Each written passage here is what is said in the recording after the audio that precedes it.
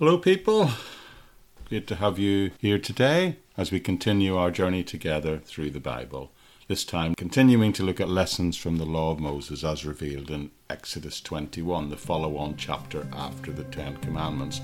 We're really taking a look back into the ancient past and the beginnings of society and the principles that God lays down. I do hope you find it interesting and helpful today. If you're here for the first time, why not consider subscribing to this podcast wherever it is you get your podcasts from, and that way you need never miss another single episode. That way you can make a decision to make the benefits of having the Word of God as part of the rhythm of your daily life. You join a community of people around the world in, last week it was 178 countries we've been listened to now. Community of people all around the world who've made that decision. But if you are here for the first time, please make sure you stick around at the end, and I'll tell you lots of ways that you can connect to this ministry and access the other free Bible teaching resources I make available in lots of different places. Anyway, that's it by way of introduction. I'll see you at the end, and it's bye for now.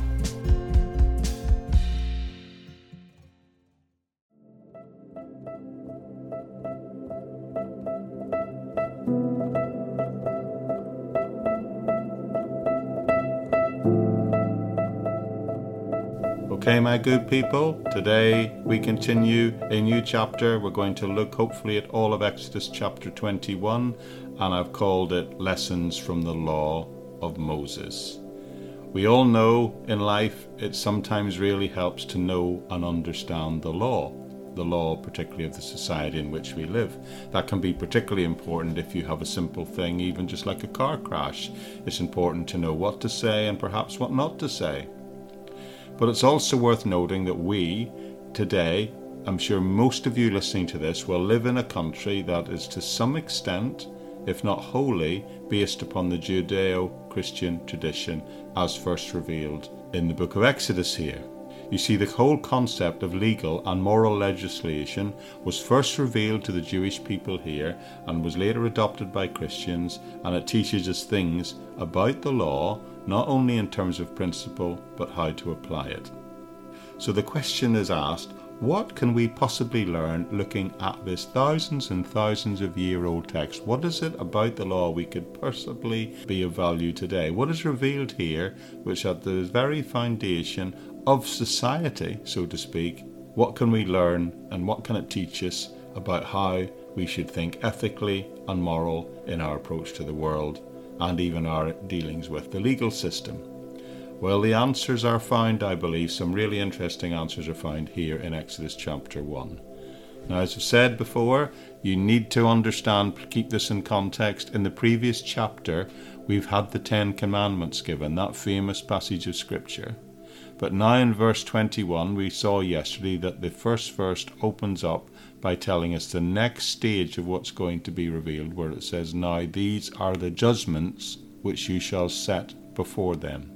Now this is significant. In chapter 20, we saw the Ten Commandments, and chapter 21 tells us that what you're about to read are some judgments, some practical decisions made interpreting those laws, those Ten Commandments, how they were applied in this early society. But before doing that, we need to understand what is the difference between a commandment, which we saw laid down a couple of days ago, and a judgment, which is being discussed here. And the answer is something like this. The commandment is the broad law, the principle that's laid down. The judgment are the situations that come up where the application of those laws, those principles, need to be applied. To say they're probably the same thing in another way and how it works in our day is we have the law that stands in statute as common laws, and then we have the additional laws. Well, in the UK we have Parliament or the House of Lords, then pass additional laws, and then even on top of that there's another layer of what is called case law. So the law as given was the general principle. The commandments as given were the general principle, and now we're going to come up with and see some very specific situations where you can see how that plays out, how that general law applied in that situation. And today that still happens, and in a sense what lawyers do is they go back and they look at and they study prior cases, previous laws, that's called case law, and then they will sometimes come up with a judgment agreed between lawyers, or sometimes, if it's more protracted than that, it'll involve a jury or perhaps a judge to decide how the general law should be applied in that principle, allowing for what is in the UK is sometimes referred to as judicial precedent. For example, the Ten Commandments, a really easy one, is the Ten Commandments simply said, do not kill.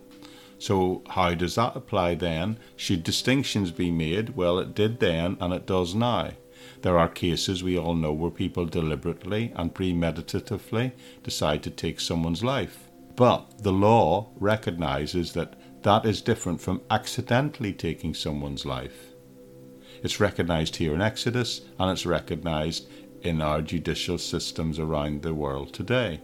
The way we look at it today is one is called murder, another might be called manslaughter, and one might be called even accidental death, or causing death by gross negligence. But these distinctions, all of them, are rooted in the interpretation first seen in the Mosaic Law, and it actually starts here, if you like, the first case law in Exodus 21. Now, some of them may seem very odd to our ear today, so we need to try and reinterpret them at how they apply to the society in which we live today, but they still provide the basic principles. So verse 1 opened this chapter by saying these are judgments, and by actually saying it, it's just telling us that these are examples, some of this case law, so to speak, to help you think about how this might work out in the society in which you've been placed. Now that's what they were given for here, for this Exodus, this children of Israel generation, and we're still to some extent, well, to a great extent, thinking that way today. Now the plan is to, well, maybe not the whole chapter, but most of it. And I think what I'll do is I'll look at first 5 different cases that apply in 5 different situations. And the first case deals with what is referred to as male servants. And that is in these opening verses 2 to 6, where it says, if you buy a Hebrew servant, he is to serve for 6 years, but in the 7th year he shall go free without paying anything. If he comes alone, he is to go free alone. But if he has a wife, when he comes, she is to go with him.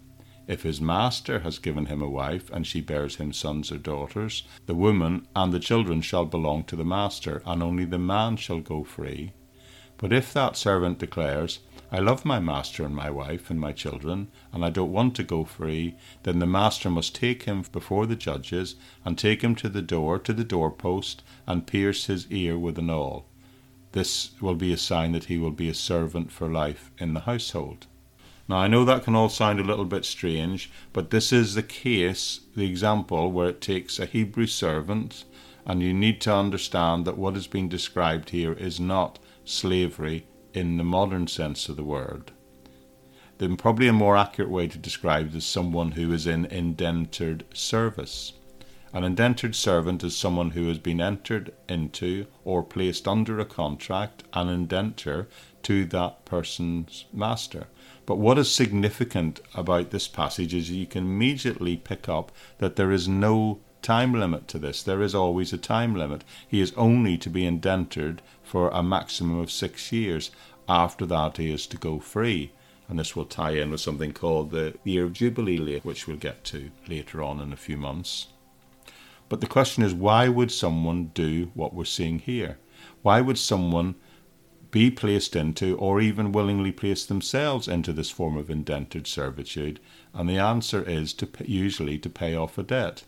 They would say, I owe a person this debt, so what they do is, I'll sign a contract with you to enter into agreement that I will be your servant, but that contract would always have a limit, and after 6 years, the person would be free. So this indicates that people could become indentured servants themselves, or because it was a sentence handed down to them for debt, and by doing that they would sign a contract, but that means they would be obligated to that master, but within certain limits. So here we have a situation of a male indentured servant, and the owner has provided a wife for him, but when it comes for the time for him to leave, it says the wife should have to stay because the wife was a servant and the servant belonged to the master. And the master shouldn't necessarily have to lose both the wife and all the children that have come along since. However, it allows for a situation where if the servant wants to keep that wife and his family, in other words, stay married, then they could go and make a social contract before the judges, the servant and the master. And in doing that, the servant would have his ear pierced, and then he would stay as a servant and stay married to his wife. So the ear piercing was a symbol that this agreement had been reached. But then the master would become responsible for providing for him, the servant, and his whole family, and he would be responsible from the servant's point of view of continuing to serve that master. Now, we don't really have anything like that today, but I did read someone who said this is not that different in employment terms to a professional athlete who signs a contract for a team. They're under a contract in that sense, and they're owned by that team, and they cannot play for another team until the contract runs out. They then become a free agent, or they can make a deal with the existing owner and the existing team. So although that example is quite useful in terms of understanding the employment situation, of course it doesn't deal with the nuances of the family situation, but I think it's a little bit helpful nonetheless. So the key thing is, what in heaven's name can we learn from this today? Well, I think if you get back and take a helicopter view and think about the principles being taught here, well, if nothing else, it teaches us that all people have basic rights, even when they're being punished or when they've had to sell themselves off to pay a debt. They still have rights. There are limits to what can be extracted from them. And if they don't want to stay in that indentured relationship for longer than the agreed term, then that must remain their choice. They can choose to stay or they can choose to go, but neither situation can be forced upon them. So when I look at this case, the thing I walk away from the fact is that even indented servants has rights, and that is built into the law, which means everyone has basic human rights. Now, the second case is going to get even more convoluted and more interesting, and it has to do with a man giving his daughter to be married, and it begins in verse 7 and goes to 11. So let's hear what it says, and just, hang on to your hats a little bit. Try not to get too triggered by what we're hearing here, because it is more convoluted and more nuanced than it would first appear to the modern ear. It says this: if a man sells his daughter as a servant, she is not to go free as male servants do. But if she does not please the master who has selected her for himself, he must let her be redeemed. He has no right to sell her to foreigners because he has broken faith with her. If he selects her for his son, he must grant her the rights of a daughter. But if he marries another woman, he must not deprive the first one of her food, clothing, and marital rights. If he does not provide her with these things, she is to go free without any payment of money. Now that sounds a little bit dodgy to us in this day and age, I think, because it really appears, it looks like this daughter's being sold. Except the next verse indicates that this is all to do with marriage. If you notice, the verse 8 says, he betrothed her to himself. So this is a case of what we would today describe as an arranged marriage, which was the norm across all societies at that time that this was written. But God is adding some extra factors into if this is being done, how this is being done in this day and age. In this situation, we see a father and a suitor make a deal that this is going to happen in the future, as was the norm at that time. So this is what we would today call an arranged marriage. And you need to remember that that still goes on in some parts of the world to this day. But in this situation, this means if the husband, the prospective husband, decides he doesn't like the girl that he's been promised to, so this is at the point at which he would take her fully as his wife, then he doesn't have the right to sell her on to someone else. He can either accept her or she has to be redeemed, set free, so she can go back home. He can't simply pass her on to any other random person or make any financial arrangements to pass her on. Now, I know this is a little bit confusing and challenging from our point of view, because it then talks about him betrothing her to his son instead. But that means that if the master's son subsequently came alongside and said he wanted to take her and treat her as his wife, not as a concubine, please note, she then must be allowed, and can only be allowed, to become a fully fledged wife, and she must no longer be treated as a servant in any way. And by doing that, she must gain all the rights of a wife. Even if she had been a servant before, she gains the rights and becomes a free woman. So I think the point of all this is, very simply, the principle is you can't treat your wife or your daughter as a servant or a slave. You see, this is setting a limit on what can go on here. Remember, this is at a time when multiple wives were commonplace. Arranged marriages were commonplace among the tribes and nations of that time. But this sets some very strict rules and limitations in relation particularly to a daughter becoming a wife, and saying that the husband, the new husband, any potential husband, can't treat her any way he wants. If she becomes his wife, she must gain the full rights as a wife, and he has to treat her as a wife and as a fully fledged person and human being. So the takeaway in this case is that even in the arranged marriages that were allowed at that time, that women had rights and that they must always be treated with dignity and respect, which, believe you me, was the opposite of the normal standard of that day. Anyway, moving on, the next case is verses 12 to 14, and it deals with something a little more juicy, shall we say, the crime of murder. And it says, anyone who strikes a person with a fatal blow is to be put to death. However, if it was not done intentionally, but God allowed it to happen, then they are to flee to a place that I will designate. But if anyone schemes and kills someone deliberately, that person is to be taken away from my altar and put to death. You see, when God gave the Ten Commandments, as I said, they were broad principle laws. But then there would be cases that would come along where you would have to apply that law, and clearly one of such type cases is one of murder. Sometimes things are not very clear-cut cases. If it is a clear-cut case, if someone kills someone and they planned it, then they should be put to death under the Mosaic law.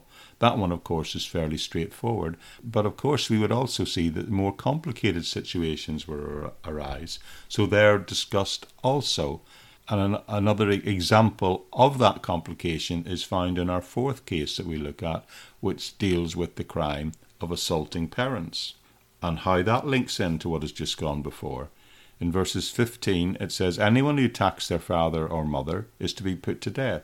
Anyone who kidnaps someone is to be put to death, whether the victim has been sold or is still in the kidnapper's possession. Anyone who curses their father and mother is to be put to death. Now, these to our modern ears seem pretty severe punishments, don't they? But I suppose the principle it's showing is how seriously God takes family and fairness among people. You see, right from the beginning, God is saying, look, the family is going to be the basis of this new society. And if you don't have a healthy, respectful family, then you're not going to have a healthy society. So God wants to preserve and protect the family in this new nation he has chosen to be his people. And one way, I suppose, of protecting the family is to have these very strict limits on what can be done, undermined by the threat of putting to death those who use violence to undermine the structure of the family and society in that way. Now, of course, that basic standard, we would say, remain today in the fact that we should still respect and honour our parents. And I believe that's a good thing. And if nothing else, it points out that sometimes it's not easy to apply these things, but it's very important that the family maintain and represent the high point of how God expects us to live together as a nation, as a people. Okay, the fifth case, verses 18 and 19, it deals with other cases of assault and where those grey lines and the waters are muddied in the difference between murder, premeditated murder, and other things that might happen.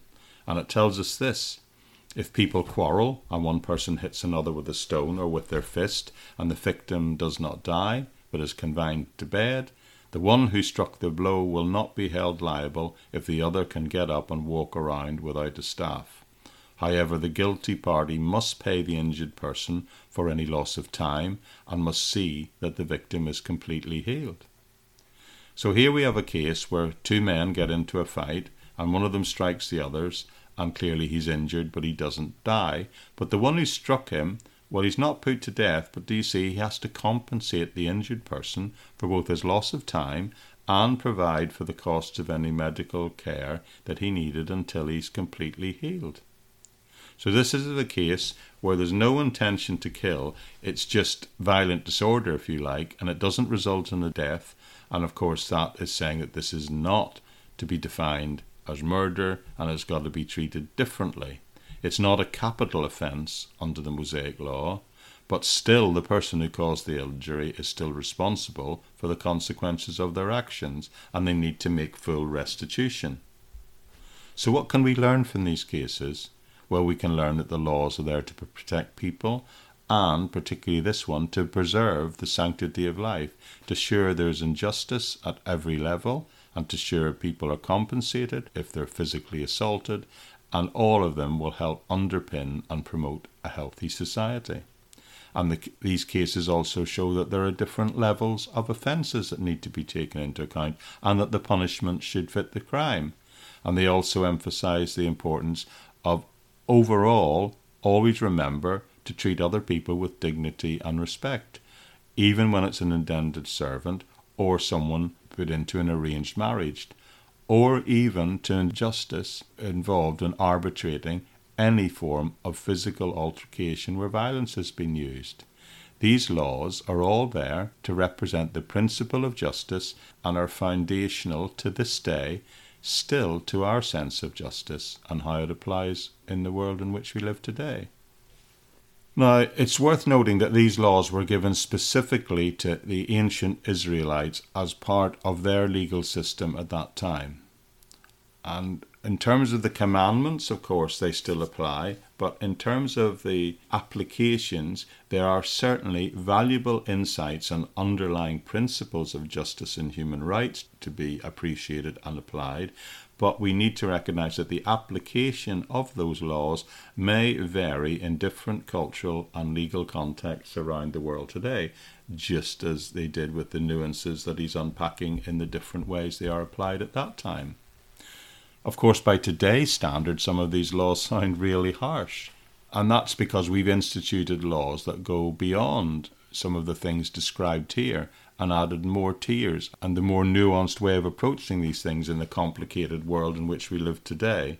But the underlying thing that you need to bear in mind that compared to the laws of this day and the codes around the Middle East at this time, those ideas and principles practiced outside the nation of Israel, these laws and principles are very tame and very fair by comparison. They're much more humane than the laws that were coming from the pagan societies around them at that time. Now, it's going to get really interesting because look at verse 20, because it gives another situation. It says this: anyone who beats their male or female slave with a rod must be punished if the slave dies as a direct result, but they are not to be punished if the slave recovers from it after a day or two, since the slave is their property. Now, this one is going to be really tricky to modern ears, but it also gets interesting because look at what follows in the next couple of verses. It's putting it in a wider context, and it says also if people are fighting and hit each other and a pregnant woman gets hit and she gives birth prematurely but has no serious injury, the offender must be fined whatever the woman's husband demands and the court allows. But if there's a serious injury, you are to take a life for a life, an eye for an eye, a tooth for a tooth, a hand for a hand, a foot for a foot, a burn for a burn, a wound for a wound, a bruise for a bruise. Okay, let's think about this for a minute. Here we have two men who get into a fist fight, and a pregnant woman who's there or around that scene also gets hurt in the fracas. This sounds a bit like my local pub on a Saturday night, or an episode in a soap opera. The woman is, as described, is pretty much an innocent bystander, but because of the fight happening, she gets hurt. And as a result of it, in this situation, she gives birth to their baby prematurely. But it says if neither her nor the baby are harmed, and it's a healthy birth, then what happens is the man who caused the situation, well, he still has to pay something, even in that circumstance. And what he has to pay is determined by an agreement between the husband of the woman and the civil authorities, the judges appointed over the people, and that man will be obliged to pay some kind of fine because his actions were deemed to have caused her to give birth prematurely. And that is applied even if no apparent harm followed. But then what if harm follows?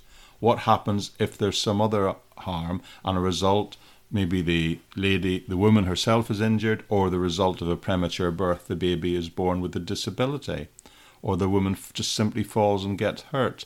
Then it says the offender, the man or men involved in the fracas, they should receive stripes to the same degree as the woman or the child was harmed. So whatever their harm caused is to be their penalty applied to them. This sounds a bit to me like the principle we have in the UK, where you see lawyers advertising on TV saying where there's blame, there's a claim. This is what lies at the heart of the concept. This is the call for a strict, yes, but a fair justice. So if you cause the person to die, you die. If you cause the person to lose an eye, you lose an eye. If you cause the person to lose a tooth, you lose a tooth. And it goes through this list of equal crimes and punishment. If they're burned, you're burned. If that person, what's described as experiences stripes in any way, in other words, is injured in any way, then you will be given stripes also. It's a case of tit for tat, or maybe a better way of describing it is fair justice. Even to the point, if one of them dies, you too shall die. All right, we'll close off now in these last few verses, a few more examples. An owner who hits a male or female slave in the eye and destroys it, the slave must go free to compensate for the loss of the eye. And an owner who knocks out the tooth of a male or female slave must also let the slave go free to compensate for the tooth. So the servant in this situation goes free. Now that, within the laws of that time, is an incredibly harsh punishment for something that could have happened very easily based on the level of violence sometimes meted out against indentured servants and slaves. So obviously, within God's revealing his plan for the nation of Israel he's establishing, this is a huge step change in discouraging physical abuse. If you're simply just to strike a servant or slave in this case, and if they suffer any type of harm, even something like simply losing a tooth, in response you must grant him or her their freedom. And one more, verse 28. This is an interesting one. If a bull gores a man or woman to death, the bull is to be stoned to death, and the meat must not be eaten. But the owner of the bull will not be held responsible. If, however, the bull has had the habit of going out, and the owner has been warned, but it has not kept it penned up, and it then goes out and kills a man or a woman, the bull is to be stoned to death, and its owner is also to be put to death. Okay, this is a complicated one, but the principle still applies today. This is a case where a bull or an ox goes out and it gores a neighbour, and that neighbour is killed. Then in that circumstance, if it's a one-off event, you don't have to pay a fine. Now, I know that sounds contrary to everything that we've sort of heard so far. Everything seems to have been about pointing to the fact that you're responsible for these situations, but now all of a sudden, verse 28, it doesn't seem to be the case. But in order to understand verse 28, you need to hold it a lot and read it alongside the next verse, which says, "But if the ox tended to be aggressive in the past, and that it had been known to the owner, and they'd not chosen to confine it, then if they kill a man or woman, the ox shall be stoned." Well, that's the equivalent of an animal being put down, being put to death, and the owner also shall be put to death. So in the first example, it's talking about an animal that you'd no way of knowing had the potential to kill someone, and it says in that case, you're not actually liable. But then this huge step change that if you know that the animal in the past has a violent history, has gored people, attacked people, and you have chosen not to confine it, then you are responsible because you didn't take reasonable steps to prevent that happening. You are responsible for that death, and then that becomes a capital offence. So the difference between these two situations is the little key phrase that lies between verse 28 and 29, where it says, "And it had not been known to the owner that it had been violent." But then, even if the capital offence is exacted, it tells us in the following verses, however, if payment is demanded, the owner may redeem his life by the payment of whatever is demanded. The law also applies if the bull gores a son or a daughter, or if the bull gores a male or female slave. The owner must pay 30 shekels of silver to the master of the slave, and the bull is to be stoned to death. So the violent animal, in all circumstances, if it's got a history, is to be put down. But what it's saying here is very simply that the penalty, the capital penalty, the potential death sentence on the owner of this violent animal can be redeemed or reduced to a fine. And that fine is agreed between the offended person and the judge and the owner. And even if it's a servant who is injured, then the minimum standard is that it can be bailed for 30 shekels of silver.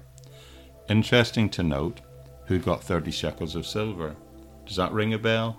Judas, of course, for his betrayal of Jesus. So as an aside, what he got for betraying the Lord was the price of a slave. I find that interesting.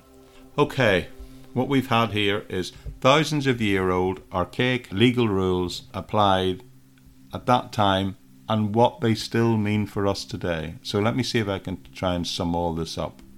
Because what I'm saying, and what I believe this is saying, is that ultimately it's just saying everyone, all people have rights.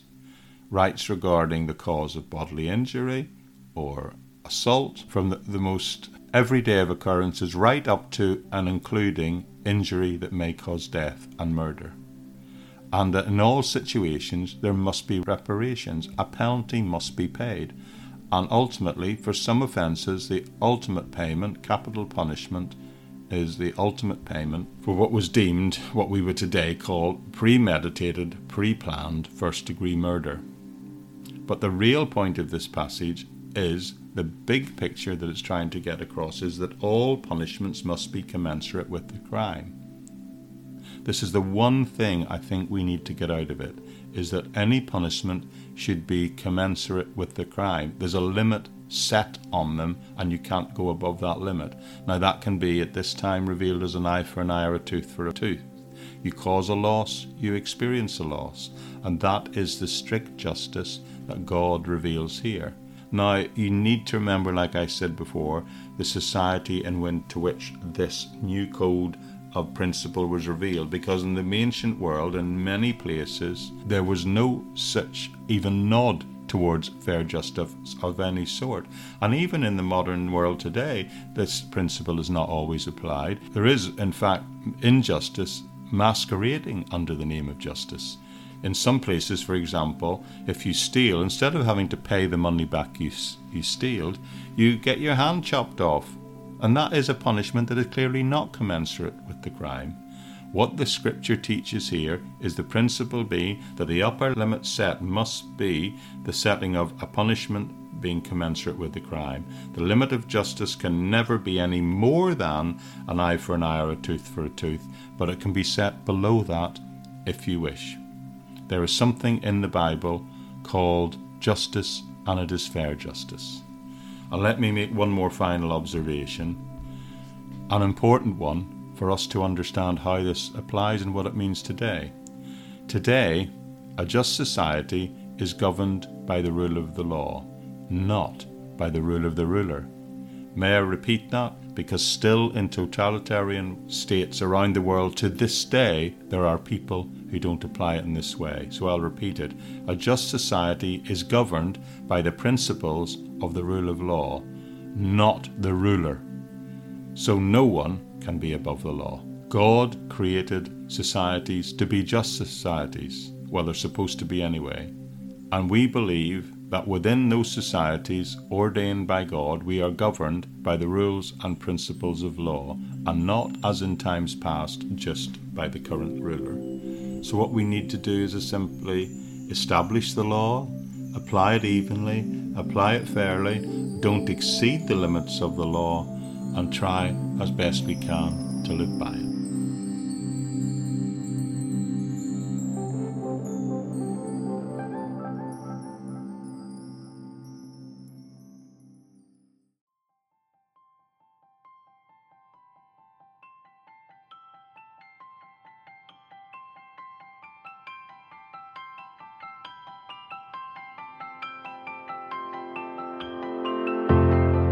Okay, my friends, that's it for today. I do hope you find that interesting and helpful.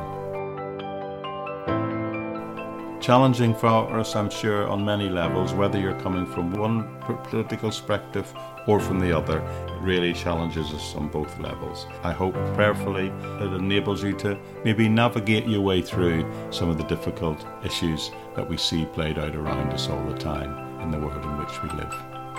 So with that said, I'll say that's it for today, and thank you for joining me. My name is Jeremy McCandless, and the Bible Project Daily podcast is hosted on buzzsprout.com. thebibleproject.buzzsprout.com.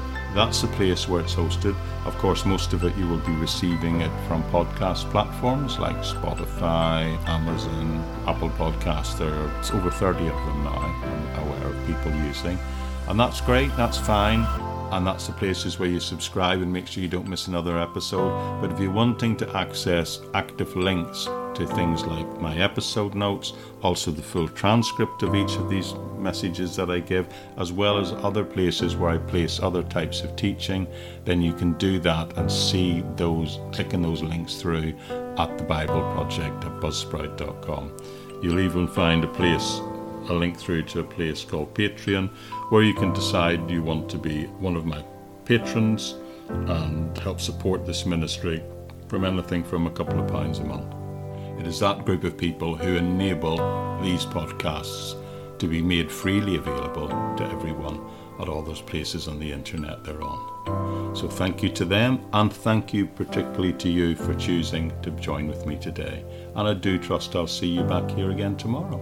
Well, it'll be tomorrow for me. It's whatever day works for you as we work together through the Bible Project Daily Podcast. Bye-bye for now.